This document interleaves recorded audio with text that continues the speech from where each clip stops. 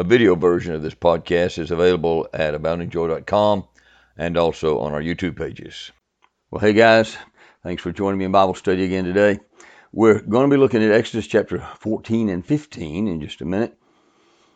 But first, let me give you another invitation to our class. If you're not already involved in a Sunday morning small group Bible study, I just want to ask you seriously, I'm seriously, if you're not, please pray. At least pray, ask God about it, maybe about coming and checking out our Standing Firm Bible study class. We meet every Sunday morning, 10:15 a.m.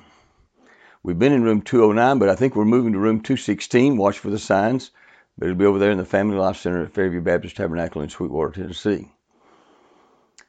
You can learn more about it if you're interested by going to aboundingjoy.com. There's a menu item called Standing Firm Bible Class up at the top menu. You might want to hit pause right now and take a screenshot or take a picture with your phone so you can remember how to find it.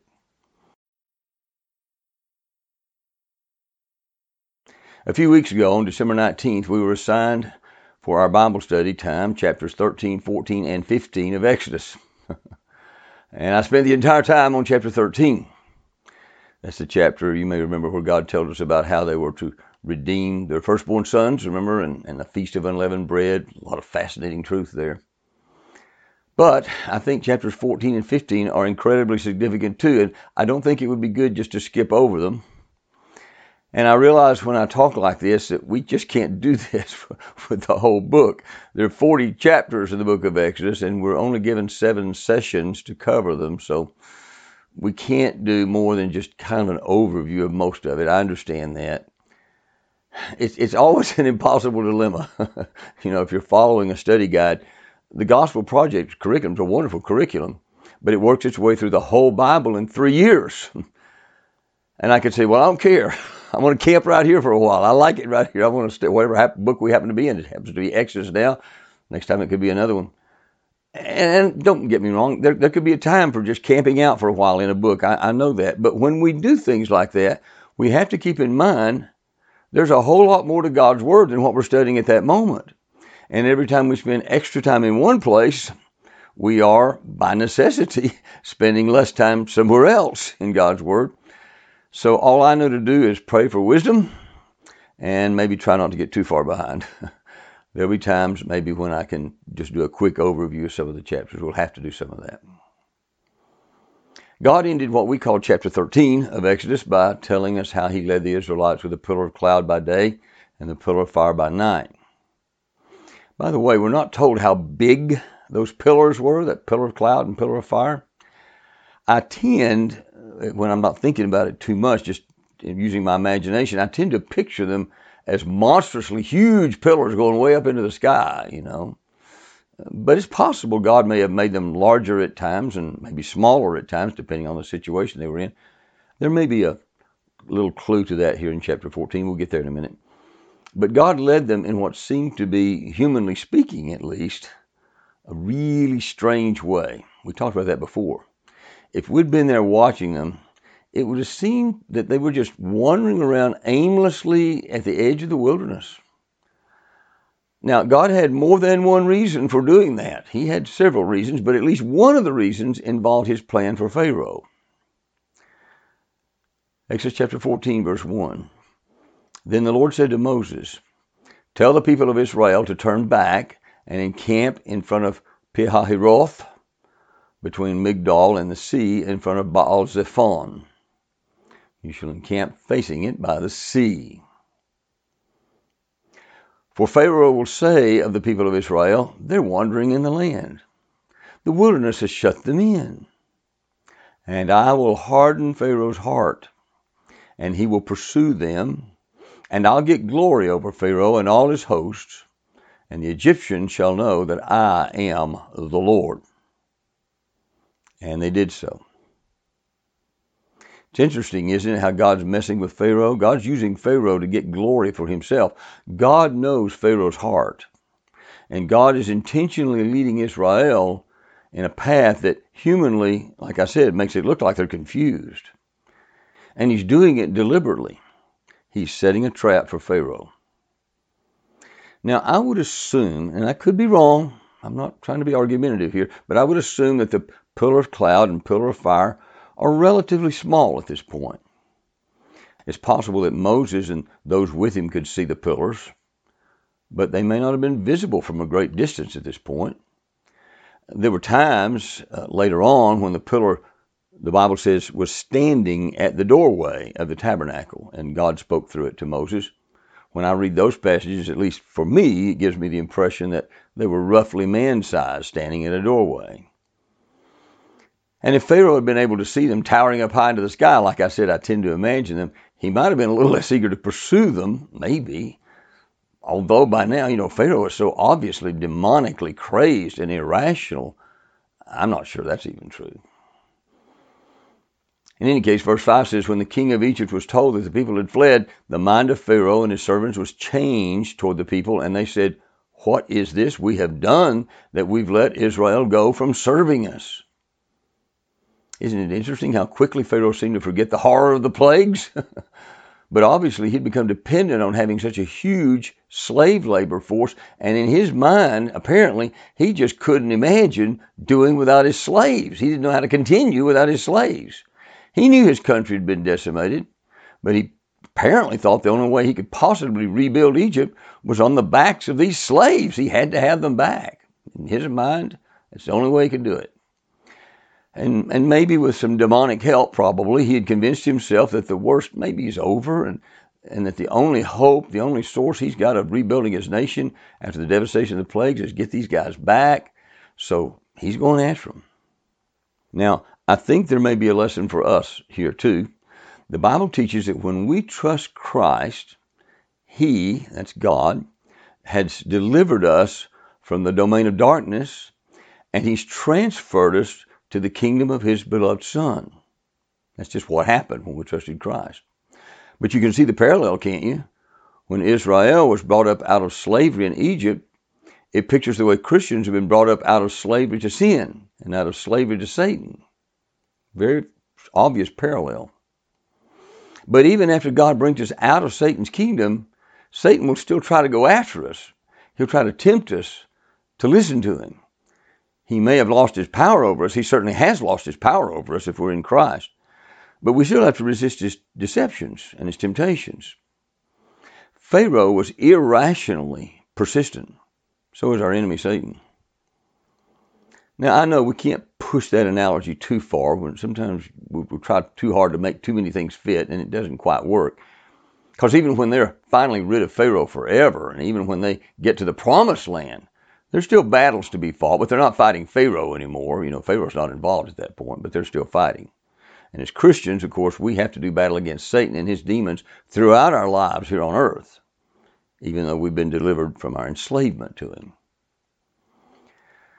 So he, Pharaoh, made ready his chariot and took his army with him, and took 600 chosen chariots and all the other chariots of Egypt with officers over all of them.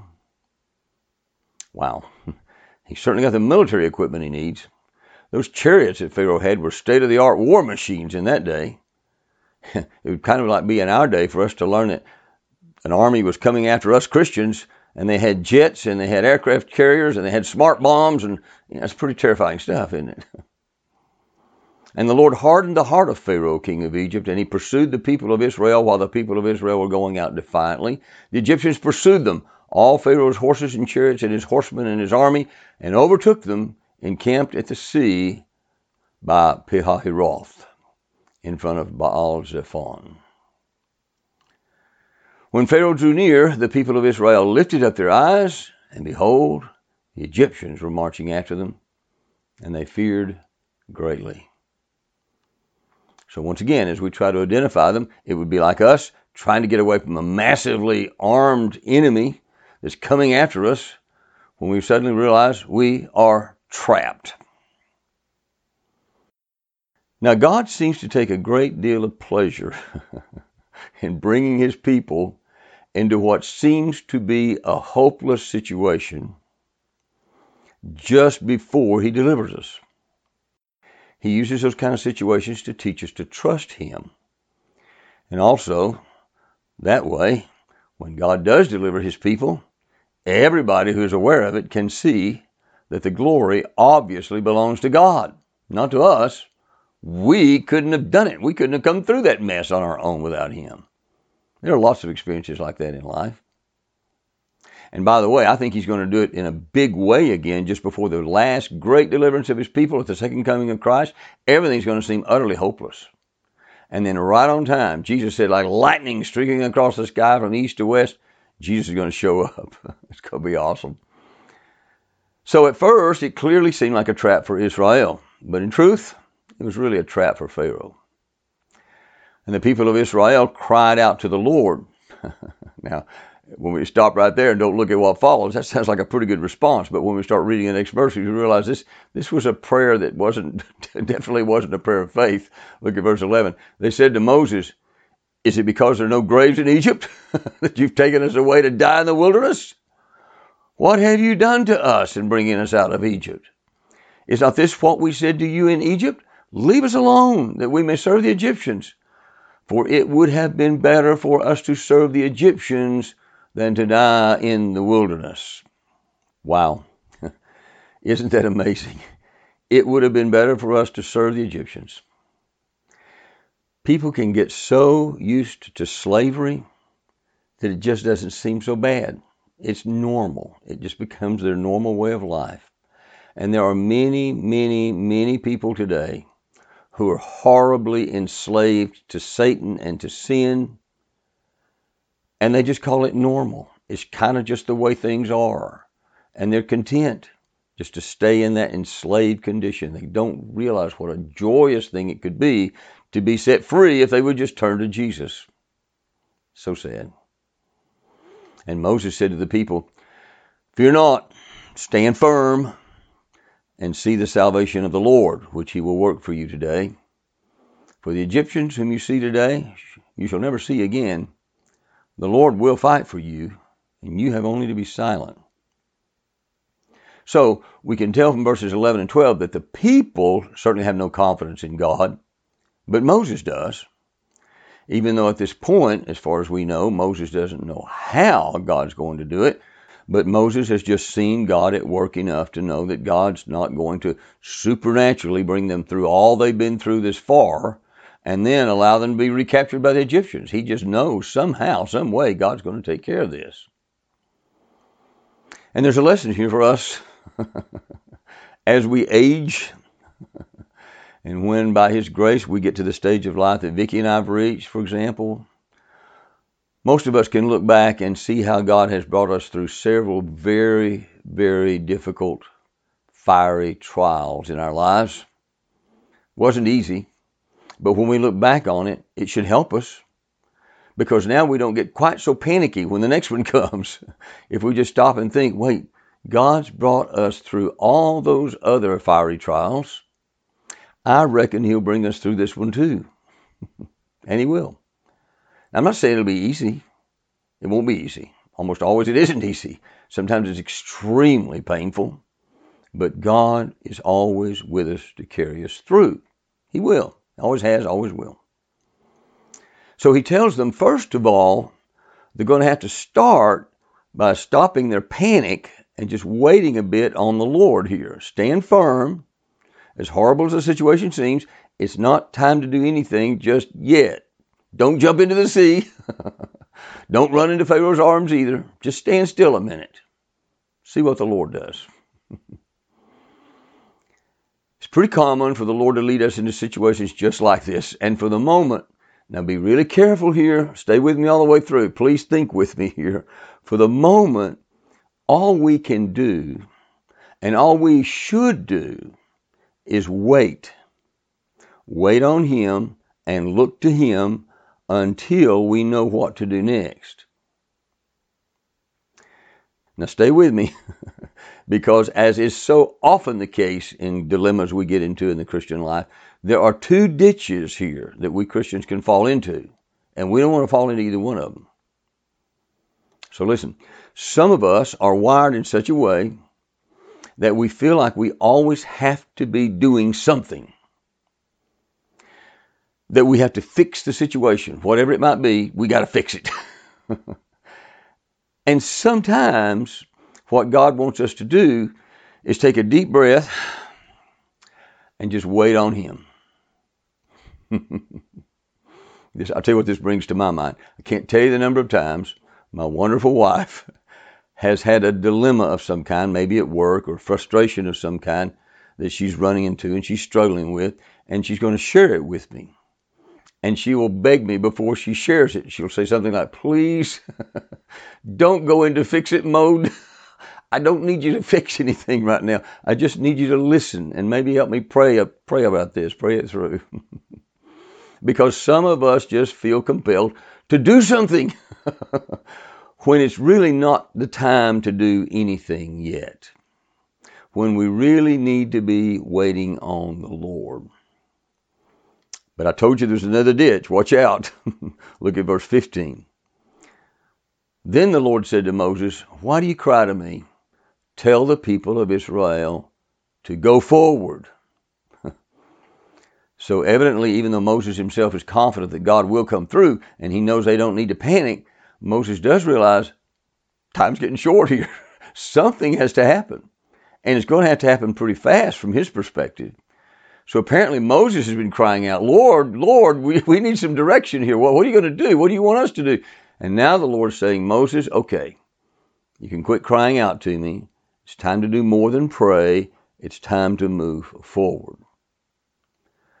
It's interesting, isn't it? God seems to be saying to Moses, okay, there's a time for praying and waiting, and there's a time to stop waiting and start moving.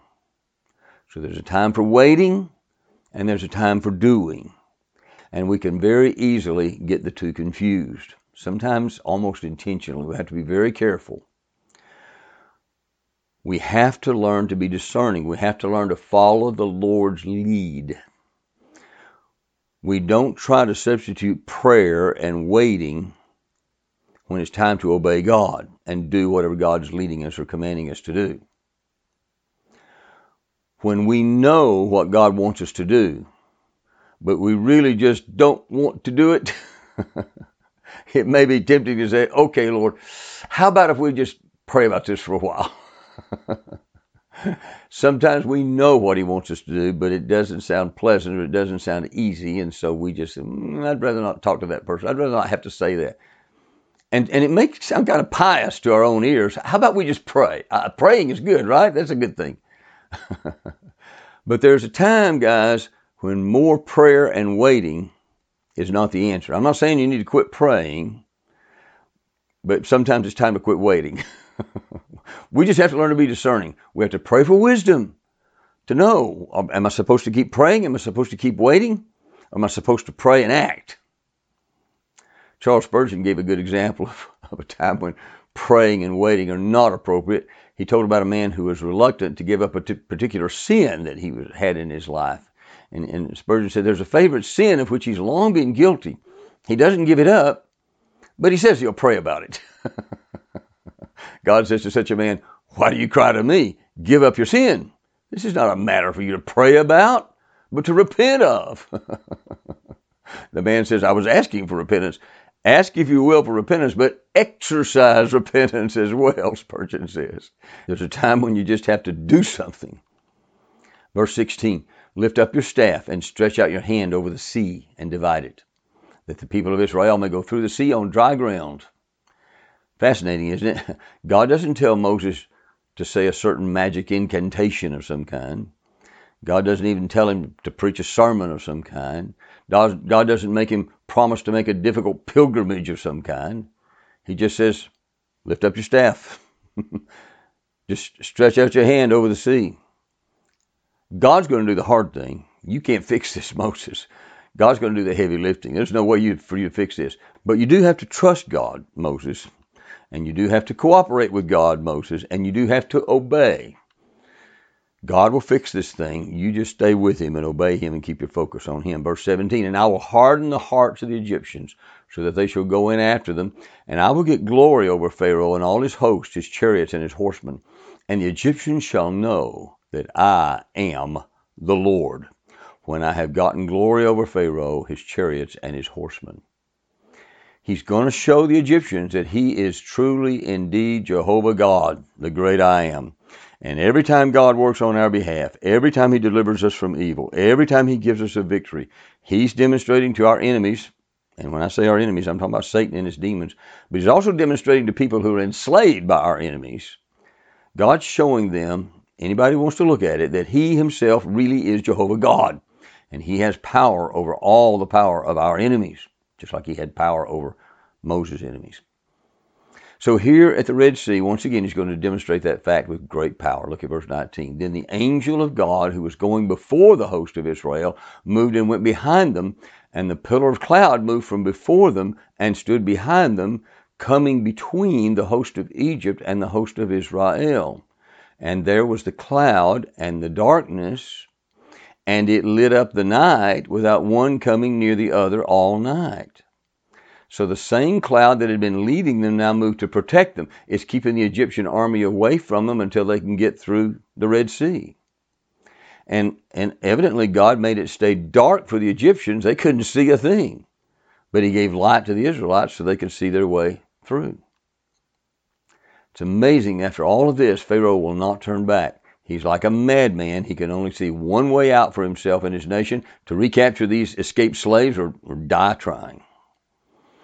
But there's an important lesson for us here too. Think about this. The same God who's bringing light and salvation to one group of people, the Israelites, is bringing darkness and destruction to another group of people, the Egyptian army, at the same time. Same God. On one side, we see God's protection and His love and His salvation. On the other side, we see judgment against rebellion and sin. Same God. Every time we start talking about God's judgment and His divine wrath and His punishment of sin, there will always be some people who look a little horrified, and they will say something like, my God just wouldn't do that. And their God may not, but their God is a God of their imagination, not the God of the Bible. The God of the Bible is both a God of intense, passionate love for His people and forgiveness and grace and patience and mercy toward anybody who will repent of sin.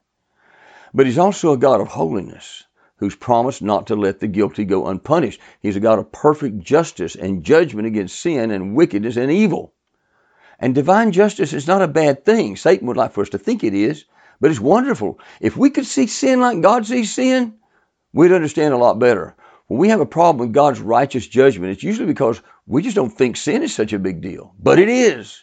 It's far more horrific than we realize. But God's provided a way for us to escape His judgment and His wrath against sin by trusting Jesus on the cross. Jesus took that wrath of God for us. Verse 21, then Moses stretched out his hand over the sea, and the Lord drove the sea back by a strong east wind all night, and made the sea dry land, and the waters were divided. And the people of Israel went into the midst of the sea on dry ground, the waters being a wall to them on their right hand and on their left. You know, scholars and archaeologists have never been able to agree about exactly where the Israelites crossed over. Some scholars think because of earthquakes maybe, and droughts and floods and things like that have occurred over the past 3,500 years since the Exodus, that today's geography might not be the same as it was then. It's possible. But here's a map of the area to kind of show you what we're talking about. It's conceivable that at the time of Moses, the Gulf of Suez reached farther north, up along where the Suez Canal is. That makes sense to some people. Others have speculated they really didn't cross the western arm of the Red Sea, that's the Gulf of Suez, but they crossed the eastern arm, which is the Gulf of Aqaba. Those who believe it was the Gulf of Aqaba also believe Mount Sinai is in Arabia, on the eastern side of the Gulf of Aqaba, instead of at the Sinai Peninsula. I think that's what the Muslims believe and teach. But of course, it's not just limited to Muslims. There are Christians who believe that as well.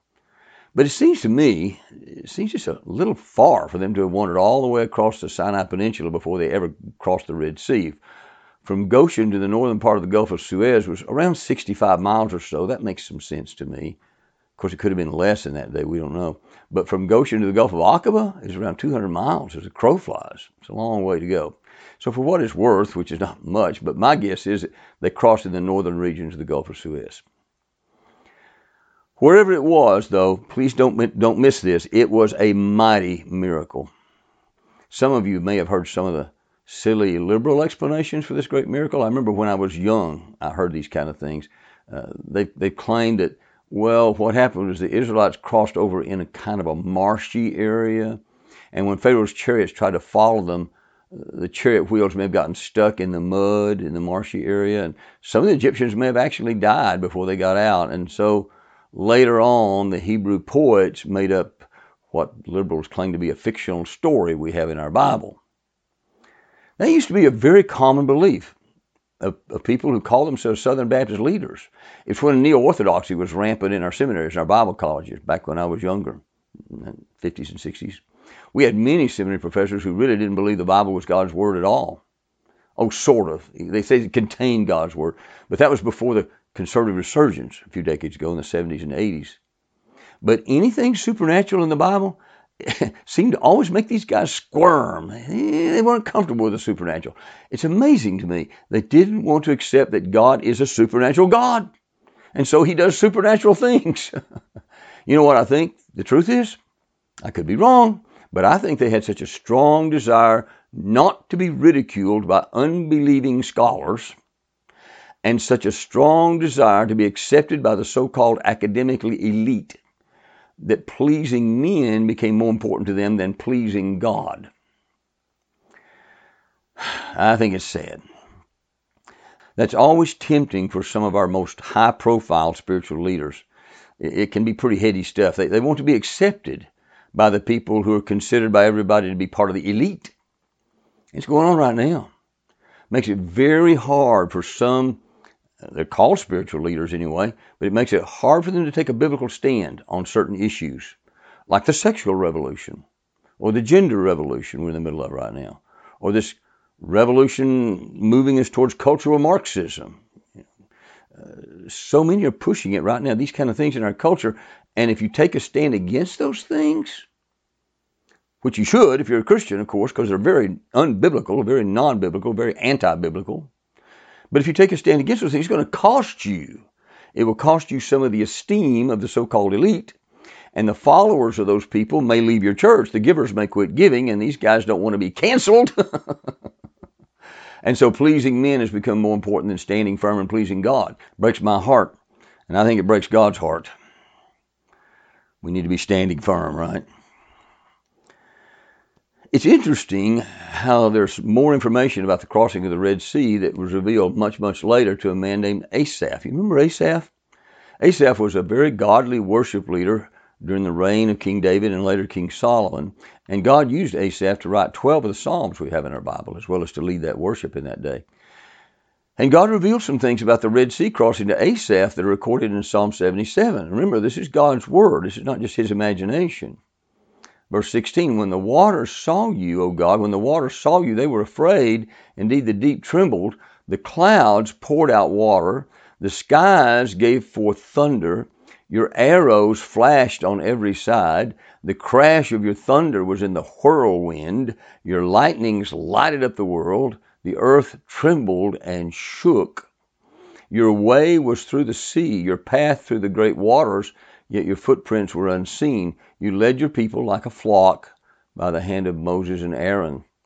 So God gives us some more detail here in Psalm 77 through Asaph than he does even in Exodus, and he reveals a little bit more of what an awesome event it really was. Okay, back to Exodus 14, verse 23. The Egyptians pursued and went in after them into the midst of the sea, all Pharaoh's horses, his chariots, and his horsemen. And in the morning watch, the Lord in the pillar of fire and of cloud looked down on the Egyptian forces and threw the Egyptian forces into a panic, clogging their chariot wheels so that they drove heavily. And the Egyptians said, let's flee from before Israel, for the Lord fights for them against the Egyptians. Then the Lord said to Moses, stretch out your hand over the sea, that the water may come back upon the Egyptians, upon their chariots, and upon their horsemen. And once again, God chooses to get Moses in on what he's doing. Obviously, God didn't need Moses to drown the Egyptians, but he chose to use him. It's a beautiful illustration of the way God lets us get in on what he's doing. when he moves us to pray maybe in a certain way or for certain people, or he assigns us opportunities to talk to somebody, maybe to encourage someone to repent, or encourage someone to make a right decision, or maybe to share the gospel with someone, or maybe to share some evidence that God's left that will help them realize they really can trust the scriptures. God could do all that stuff without us. And many times we wish he would, don't we? Because many of us find those kind of conversations difficult, sometimes very difficult. We're afraid of rejection. We may not like it. And sometimes we try to delegate back to God what he's delegated to us. But he chooses to work with us and to give us the great privilege of working with him. And we don't need to try to delegate it back to him as if somehow we were unworthy, or if we could make the excuse, oh, I'll just mess it up, or maybe I'll just make somebody angry. God, you just need to do it without me, or whatever reason. It's very tempting to pray something like this. God, why don't you just do it some other way? Just leave me out. I'll just mess everything up. I'm a goof up. You realize that's what Moses tried to do. Remember when God first called him back in Exodus 3? God often chooses to work through his people, and we should consider it a great honor and a privilege, and not just try to opt out of the assignment by saying, oh, I'm too humble. That's silly. Or I'm too dumb, or I'm too weak, or I'm too whatever. The dumber, the weaker we are, the more likely God will get the glory. He likes to use dumb, weak people. We're all dumb, weak sheep, right? I'll never forget, a man told me one time he would never dream of trying to share Christ with someone else because he said, I'm not worthy to do that. And it sounded so noble the way he said it. But it was a way he had figured out to make himself sound humble and make himself sound pious, when what he was really doing was being disobedient to God. It's just that simple.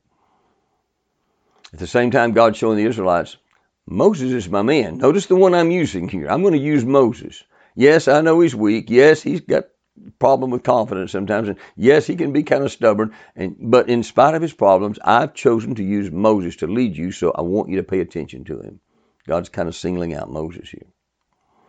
So Moses stretched out his hand over the sea, just like God said. And the sea returned to its normal course when the morning appeared.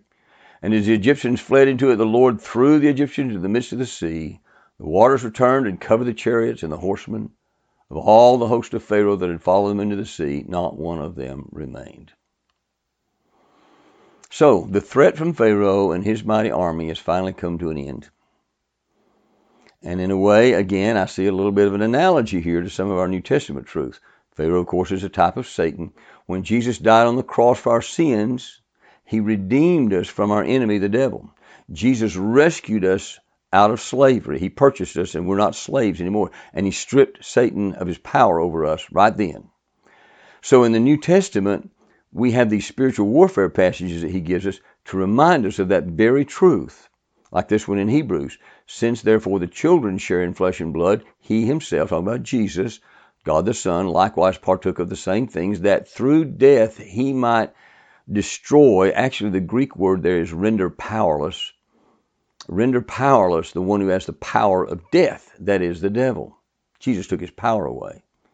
This one's in 1 John. Little children, you are from God and have overcome them, because he who is in you is greater than he who is in the world. He's taken his power away. How about this one in Luke? Behold, Jesus said, I've given you authority to tread upon serpents and scorpions. He's using serpents and scorpions as metaphors for our spiritual enemies. And over all the power of the enemy, and nothing shall hurt you. His power is taken away. Satan's power is gone. Here's another one from the book of James. Submit yourselves therefore to God, resist the devil, and he will flee from you. His power is gone. We have the power in Jesus. So because of what Jesus did on the cross, we now have power over Satan, but that doesn't mean we don't have to fight. He doesn't just run off and stay away. He's clever. We're still engaged in warfare. We still have to resist him. He's still very aggressively and actively trying to convince us, persuade us, manipulate us, or intimidate us to do things his way. It's the only way he can hurt God now. And that's why we're reminded in Ephesians chapter 6, we really are at war, and we got to stay in the battle, even though we're fighting an enemy over whom we have power because of Jesus. Put on the whole armor of God, that you may be able to stand against the schemes of the devil. For we do not wrestle against flesh and blood, but against rulers, against authorities, against cosmic powers over this present darkness, against the spiritual forces of evil in heavenly places. Therefore take up the whole armor of God, that you may be able to withstand in the evil day, and having done all, to stand. We have an enemy who is aggressive, but we have been given power and weapons over him. But Jesus didn't just come to give us power over Satan. He did that, but he came ultimately to do away with him. The next stage in Satan's defeat is going to happen when Jesus sets up his kingdom here on earth to reign for 1,000 years. During that time, all of us who are trusting him will be serving Jesus in our new, resurrected, glorified, eternal bodies. It's going to be a glorious, exciting time like nothing we've ever experienced before. We can hardly imagine it. And Jesus is going to remove Satan from the scene entirely. This is in Revelation chapter 20. And he, that refers to an angel from heaven, and he, the angel, seized the dragon, that's ancient serpent, who is the devil and Satan, and bound him for 1,000 years. And maybe we can see a hint of that, maybe when God moved the pillar of fire between Pharaoh and the Israelites, because at that point they were totally separated from Pharaoh. He couldn't get at them at all. And then finally, when those 1,000 years are over and the final rebellion against Jesus is crushed, Satan's going to be cast into the lake of fire forever. Look at this. And the devil who had deceived them was thrown into the lake of fire and sulfur where the beast and the false prophet were, and they will be tormented day and night forever and ever. Now, these are prophecies and truths, but they're wonderful spiritual warfare verses. Because even though I think Satan has to know his own destiny, I don't think he likes to be reminded of it. He knows what's coming, and he knows his time is short, which means he's going to be as aggressive as he can be to hurt as many of God's people as he can. But he doesn't like to be reminded of his end. And he doesn't like to be reminded, I don't think, that we know it too. But it's good for us to remind him, and it's good for him to know that we know that we not only have power over him now, but we know what his destiny is. We know that he's definitely going to be cast into the lake of fire. And because of Jesus, we no longer need to be any more afraid of the devil than the Israelites needed to be afraid of Pharaoh after that sea closed back up. And when these prophecies are fulfilled, we're going to be in the same position of those Israelites who were seeing those dead bodies of their enemy on the seashore. They knew their old enemy was gone forever. We'll get to experience that feeling in the presence of Jesus one of these days. Verse 29, but the people of Israel walked on dry ground through the sea, the waters being a wall to them on the right hand and on their left. Notice that's the second time God mentions that the parted waters were a wall. First was back in verse 22. We saw it a little bit earlier. So the foolish idea that they might have just mired up in some marshes is silly. If you're going to reject the supernatural parts of God's word, why not just reject the whole thing and go over and join the secularists? If it's so important to you that secularists respect you and not ridicule you, well, maybe that's the best way to get it done. But so many people try to straddle a fence. Jesus said, you can't do that. You need to decide who you're going to serve. But some so-called Christian leaders, by the way, have done that too. They have crossed over and said, we're giving this stuff up. It's a shame. It's very sad, very tragic. Verse 30, thus the Lord saved Israel that day from the hand of the Egyptians, and Israel saw the Egyptians dead on the seashore. God let the people see their enemies lying dead right out there on the beach. They didn't have to be afraid of them now. They didn't have to worry that maybe the army escaped on the other side. Maybe they'll come back around and find us, come around the lawn. No, they're gone. Now, whatever Satan's trying to do to us, it's really good for us to remind ourselves of some of those verses I mentioned earlier. It's good spiritual warfare stuff. And realize Satan is a defeated enemy. Oh, yes, he's a roaring lion, but he's on a leash. And we need to remind him we know the truth about him. We know the truth about his fate. We're not afraid of him anymore. It's very important for a Christian. Israel saw the great power that the Lord used against the Egyptians, so the people feared the Lord, and they believed in the Lord and in his servant Moses. So at least for the time being, they're going to trust God. But very soon, when the going gets rough, they're going to start whining and complaining again. Now, in the next few verses, we have a song. It's a poetic description of what God's done. It's a song to exalt and praise the Lord, to praise Yahweh. Now, there are many, many such songs of praise in Scripture, especially in the book of Psalms. But you can find them all over the Bible, especially in Isaiah and Revelation, but they're scattered everywhere. But this song right here in Exodus 15 is the very first one recorded in Scripture. And it turns out to be pretty important. You'll see why in just a minute, but we want to read it. So let's see if we can capture something of the energy, the joy, the excitement, the thrill that these people must have had at this point in time. Then Moses and the people of Israel sang this song to the Lord, saying, I will sing to the Lord, for he has triumphed gloriously. The horse and his rider he's thrown into the sea.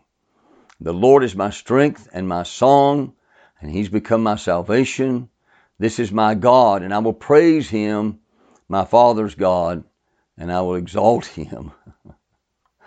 Well, you're getting used to this by now, but we used to sing another scripture song based on the King James Version of these two verses.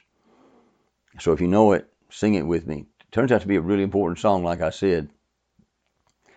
I will sing unto the Lord, for he has triumphed gloriously, the horse and rider thrown into the sea. I will sing unto the Lord, for he has triumphed gloriously, the horse and rider thrown into the sea. The Lord my God, my strength, my song, is now become my victory. The Lord my God, my strength, my song, is now become my victory. The Lord is God, and I will praise him, my father's God, and I will exalt him. The Lord is God, and I will praise him, my father's God, and I will exalt him. You can hear a little of that Jewish rhythm in it. You know what I mean? You can almost see the Jewish girls dancing, Hebrew girls dancing all around. Yeah. You remember that song? Notice he starts by singing, I will sing unto the Lord. Not unto the Israelites, not unto Aaron, not unto Miriam, not to the elders. His focus is on Yahweh. And in verse 2 he says, God is his strength and his song and his salvation. If you think about it, you realize, he could have said, and there wouldn't be anything wrong with saying it this way, I don't think. It would have been true. He could have said, I'm strong because the Lord gives me strength. I can sing because the Lord gives me a song. I'm saved because the Lord saves me. That's true, isn't it? I mean, that wouldn't be wrong. But the way he says it keeps more of the focus on God, doesn't it? Do you notice that? It isn't just that Moses is strong because God makes him strong, even though that's true. It's all about God. God is his strength. God is his song. God is his salvation. This is worship. He's praising God. I hope you love to praise and worship the Lord. Vicki and I just love praise and worship for what he's already done for us. And personally, I'd like to give it all I've got. Satan wants to cheat you out of it. But I want to sing with all the energy I can muster. I want to worship God well. I want to put my whole being into praising him. He deserves it and much, much, much more. But Satan is always trying to get in the way if he can. He hates it. Satan hates to hear any of us truly praising the Lord. So he's going to try every trick he's got to keep us from doing it. And once again, watch out for the ditches. He tries to intimidate us. He wants us to think we're not being respectable. He wants us to think people are going to laugh at us. He's going to want us to think we're being too spontaneous. We need to stop and think things through. He wants us to think on what other people might be thinking about us instead of focusing on what our awesome God has done. He may try to tell us we're just trying to show off. Or he may try to tell us, you're just trying to get attention. Or people are going to think you're trying to get attention. Or people are laughing at you. On and on and on it goes. And he loves to get those kind of thoughts in between us and God. So we're not really focusing on God. We're not really worshiping. And if he can't push us into that ditch, sometimes he'll try another ditch. It worked with some people. Some people are really susceptible to Satan's attempt to try to get them to generate kind of a fleshly enthusiasm. Maybe really are trying to impress people with their freedom, or trying to turn praise and worship instead of praise and worship. It becomes kind of a cheap, fleshly kind of cheerleading kind of thing. Have you ever been in a service like that? I have been. I know what that's like. So Satan loves to push us into either ditch if he can. Keep us from real worship. So every time we engage in worship and praise of our great God, there's going to be a certain amount of spiritual warfare involved at the same time. Satan resists it. He hates it. But when we get it right, I tell you, he's also allergic to it. He runs from it when we finally get it right. If we can forget about ourselves and concentrate on the Lord and realize it doesn't matter what anybody else thinks or says about us, it just doesn't matter, it's pretty powerful. But I suspect that even at best, and even at when we're most energetic in our worship for God, and we're as sincere and passionate as we can be, I suspect that our praise right now, at its best, it's very subdued compared to what it will be when this flesh is gone and we have our glorified bodies and Satan is removed from the scene and bound for 1,000 years. I think when that time comes, and it will come, it's coming, we're getting there. I think our enthusiasm and our excitement and our passion is going to just boil over and be something to behold. I really do. It's going to be awesome. But the wonderful thing is, guys, listen, we don't have to wait till the end. Please don't say, well, one of these days when I get my new body, I'll really worship the Lord. Do your best right now. We get to practice now. Think about how good God is. Think about how good He's been to us. Think about His attributes. I'm telling you, worship and praise will turn your life around. Now, I'm sure that Moses had worshiped and praised God many, many times before this moment. But now, with the dead bodies of Pharaoh's armies washing up on the seashore, he realizes, wow, that old enemy's done. He's gone. And he's exulting in praise of Yahweh. Verse 3, the Lord is a man of war. The Lord is His name. And now some people read that and say, wait a minute, whoa. The Lord is not a man. This is what we call an anthropomorphism. It's poetry. So we got to take that in consideration. But he also could be anticipating the day when God really would become a man. Jesus is Yahweh. God the Son is Yahweh. And He's fully man as well as fully God when He was born in Bethlehem. And then third, there were some times in the Old Testament when the pre-incarnate Son of God did appear for a brief time as a man. We call those appearances theophanies. But the focus here is on the fact that He's a warrior. He has enemies. We have the same enemies. They're fierce. Satan and his demons are deadly enemies. And of course, they have many, many, many men enslaved at their disposal. Many, many men are demonized, and many, many men are determined to hurt God and hurt God's people any way they can. But here's the point. God is not a wimp. God is not going to allow those enemies to triumph forever. He's a mighty warrior, and He will bring utter destruction on His enemies. Watch and see. Well, the praise continues, but for time's sake, let's skip down to verse 13. You have led in your steadfast love the people whom you have redeemed. You have guided them by your strength to your holy abode. The peoples have heard, they tremble. Pangs have seized the inhabitants of Philistia. Now are the chiefs of Edom dismayed. Trembling seizes the leaders of Moab. All the inhabitants of Canaan have melted away. You see, the Philistines, the Edomites, the Moabites, the Canaanites, they would hear all about how God brought Israel out of Egypt and destroyed Pharaoh's army. This was huge news, and it would terrify them as it should. Do you remember later on when the Israelites finally reached Jericho? That would be about 40 years after what we're reading right now. And the spies had gone in to check out Jericho, and they were hidden by Rahab. Do you remember what Rahab the prostitute told them? Look at this. It's in Joshua chapter 2.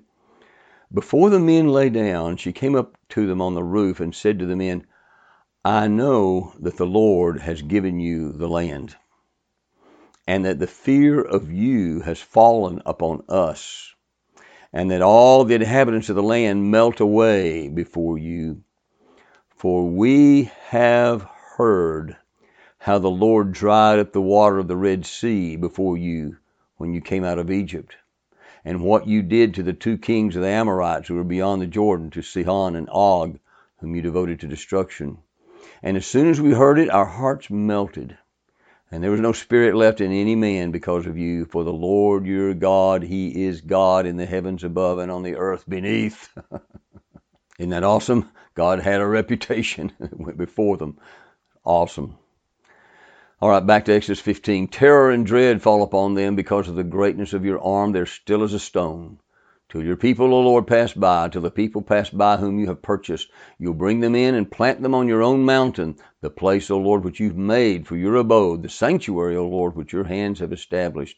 So Moses is rightly confident here that what the Lord has begun, he will certainly complete it. He doesn't know how long it's going to be. He really doesn't know how difficult it's going to be. He just knows God is faithful. God's proven himself again and again. God's removed his fiercest enemy now. He knows he can trust God. And so should we. He's defeated our fiercest enemy too. He has a glorious future for us. He's promised. We don't know how long it's going to be. We don't know what kind of difficulties and trials we're going to have to go through. It's going to be tough. But our confidence is in our God, just like Moses. Verse 20, Then Miriam the prophetess, the sister of Aaron, took a tambourine in her hand, and all the women went out after her with tambourines and dancing. And Miriam sang to them, Sing to the Lord, for he has triumphed gloriously. The horse and his rider he's thrown into the sea. So Miriam leads the women to sing and dance to the chorus of this song of Moses that he's already been singing. So she's singing it too. Now listen, heads up here, if you're kind of tuning me out, tune back in. In the book of Revelation, in the New Testament, right at the very end, we're told after God begins to pour out his wrath on the kingdom of the Antichrist, near the very end of that horrible time, just as the bowls of wrath are about to be poured out, we're getting very close to the return of Christ at that point. We find the people of God who've overcome the beast praising the Lord. And I want you to look at chapter 15, verse 3. Look at this. And they sing what? They sing the song of Moses. The song of Moses, the servant of God, and the song of the Lamb, saying, Great and amazing are your deeds, O Lord God the Almighty. Just and true are your ways, O King of the nations. Isn't that amazing? They're still singing the song of Moses. This is not just a song for the Israelites after the Red Sea. It's a song for us, and it's a song for God's people in the future. I will sing unto the Lord, for he has triumphed gloriously, the horse and rider thrown into the sea. The Lord is God, and I will praise him. My Father's God, and I will exalt him. Verse 22, Then Moses made Israel set out from the Red Sea, and they went into the wilderness of Shur. They went 3 days in the wilderness and found no water. When they came to Marah, they could not drink the water of Marah because it was bitter. Therefore it was named Marah. After a great spiritual high, it doesn't take long for things to go south. I'm guessing they were all carrying some water. Maybe they had a lot of water in carts or in bags that were slung over pack animals. No doubt they had been able to find some water along the way. This is a wilderness. That doesn't mean it's a total desert. But now they don't have any water. And with such a large number of people without any evident water, it's not going to take long for panic to set in. Our bodies need water. They knew it. We know it. We can't go long without it. So God brings them water. But when they find water, it's bitter, Marah. And the people grumbled against Moses, saying, What shall we drink? And he cried to the Lord, and the Lord showed him a log, and he threw it in the water, and the water became sweet. So as always, the Lord takes care of them. He makes the bitter water sweet. Can you ever remember experiencing a time like that in your life? When it seemed that God had led us to something that looked sweet, and we thought it was going to be sweet and refreshing, and then we're terribly disappointed later on. It turns out to be bitter, a source of bitterness for us. Just as an example, I don't know, this may not be a perfect example, but some people may pray that God would give them a child. They desperately want a child, and finally the child that they prayed for so long finally comes. And then later on, that very child chooses to rebel against them and rebel against the Lord and causes great pain. And it seems like what looked like wonderful spiritual blessing and refreshment turns out to be kind of bitter. And we have to remind ourselves that doesn't mean hope is gone. God can make bitter things sweet again. You need to keep praying.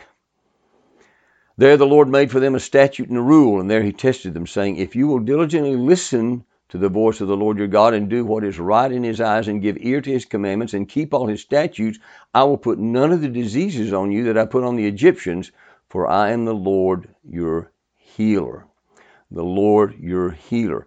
That turns out to be one of those wonderful compound names of God we've talked about before. You may have heard it pronounced Jehovah Rophe, or you may have heard it pronounced Jehovah Rapha. The truth is we don't really know what those ancient vowel sounds were of the Hebrew words. I don't know if you're aware of this or not, but Hebrew in the Old Testament, when it was written, all written Hebrew, was written only with consonants originally. They didn't use any vowels at all in the writing.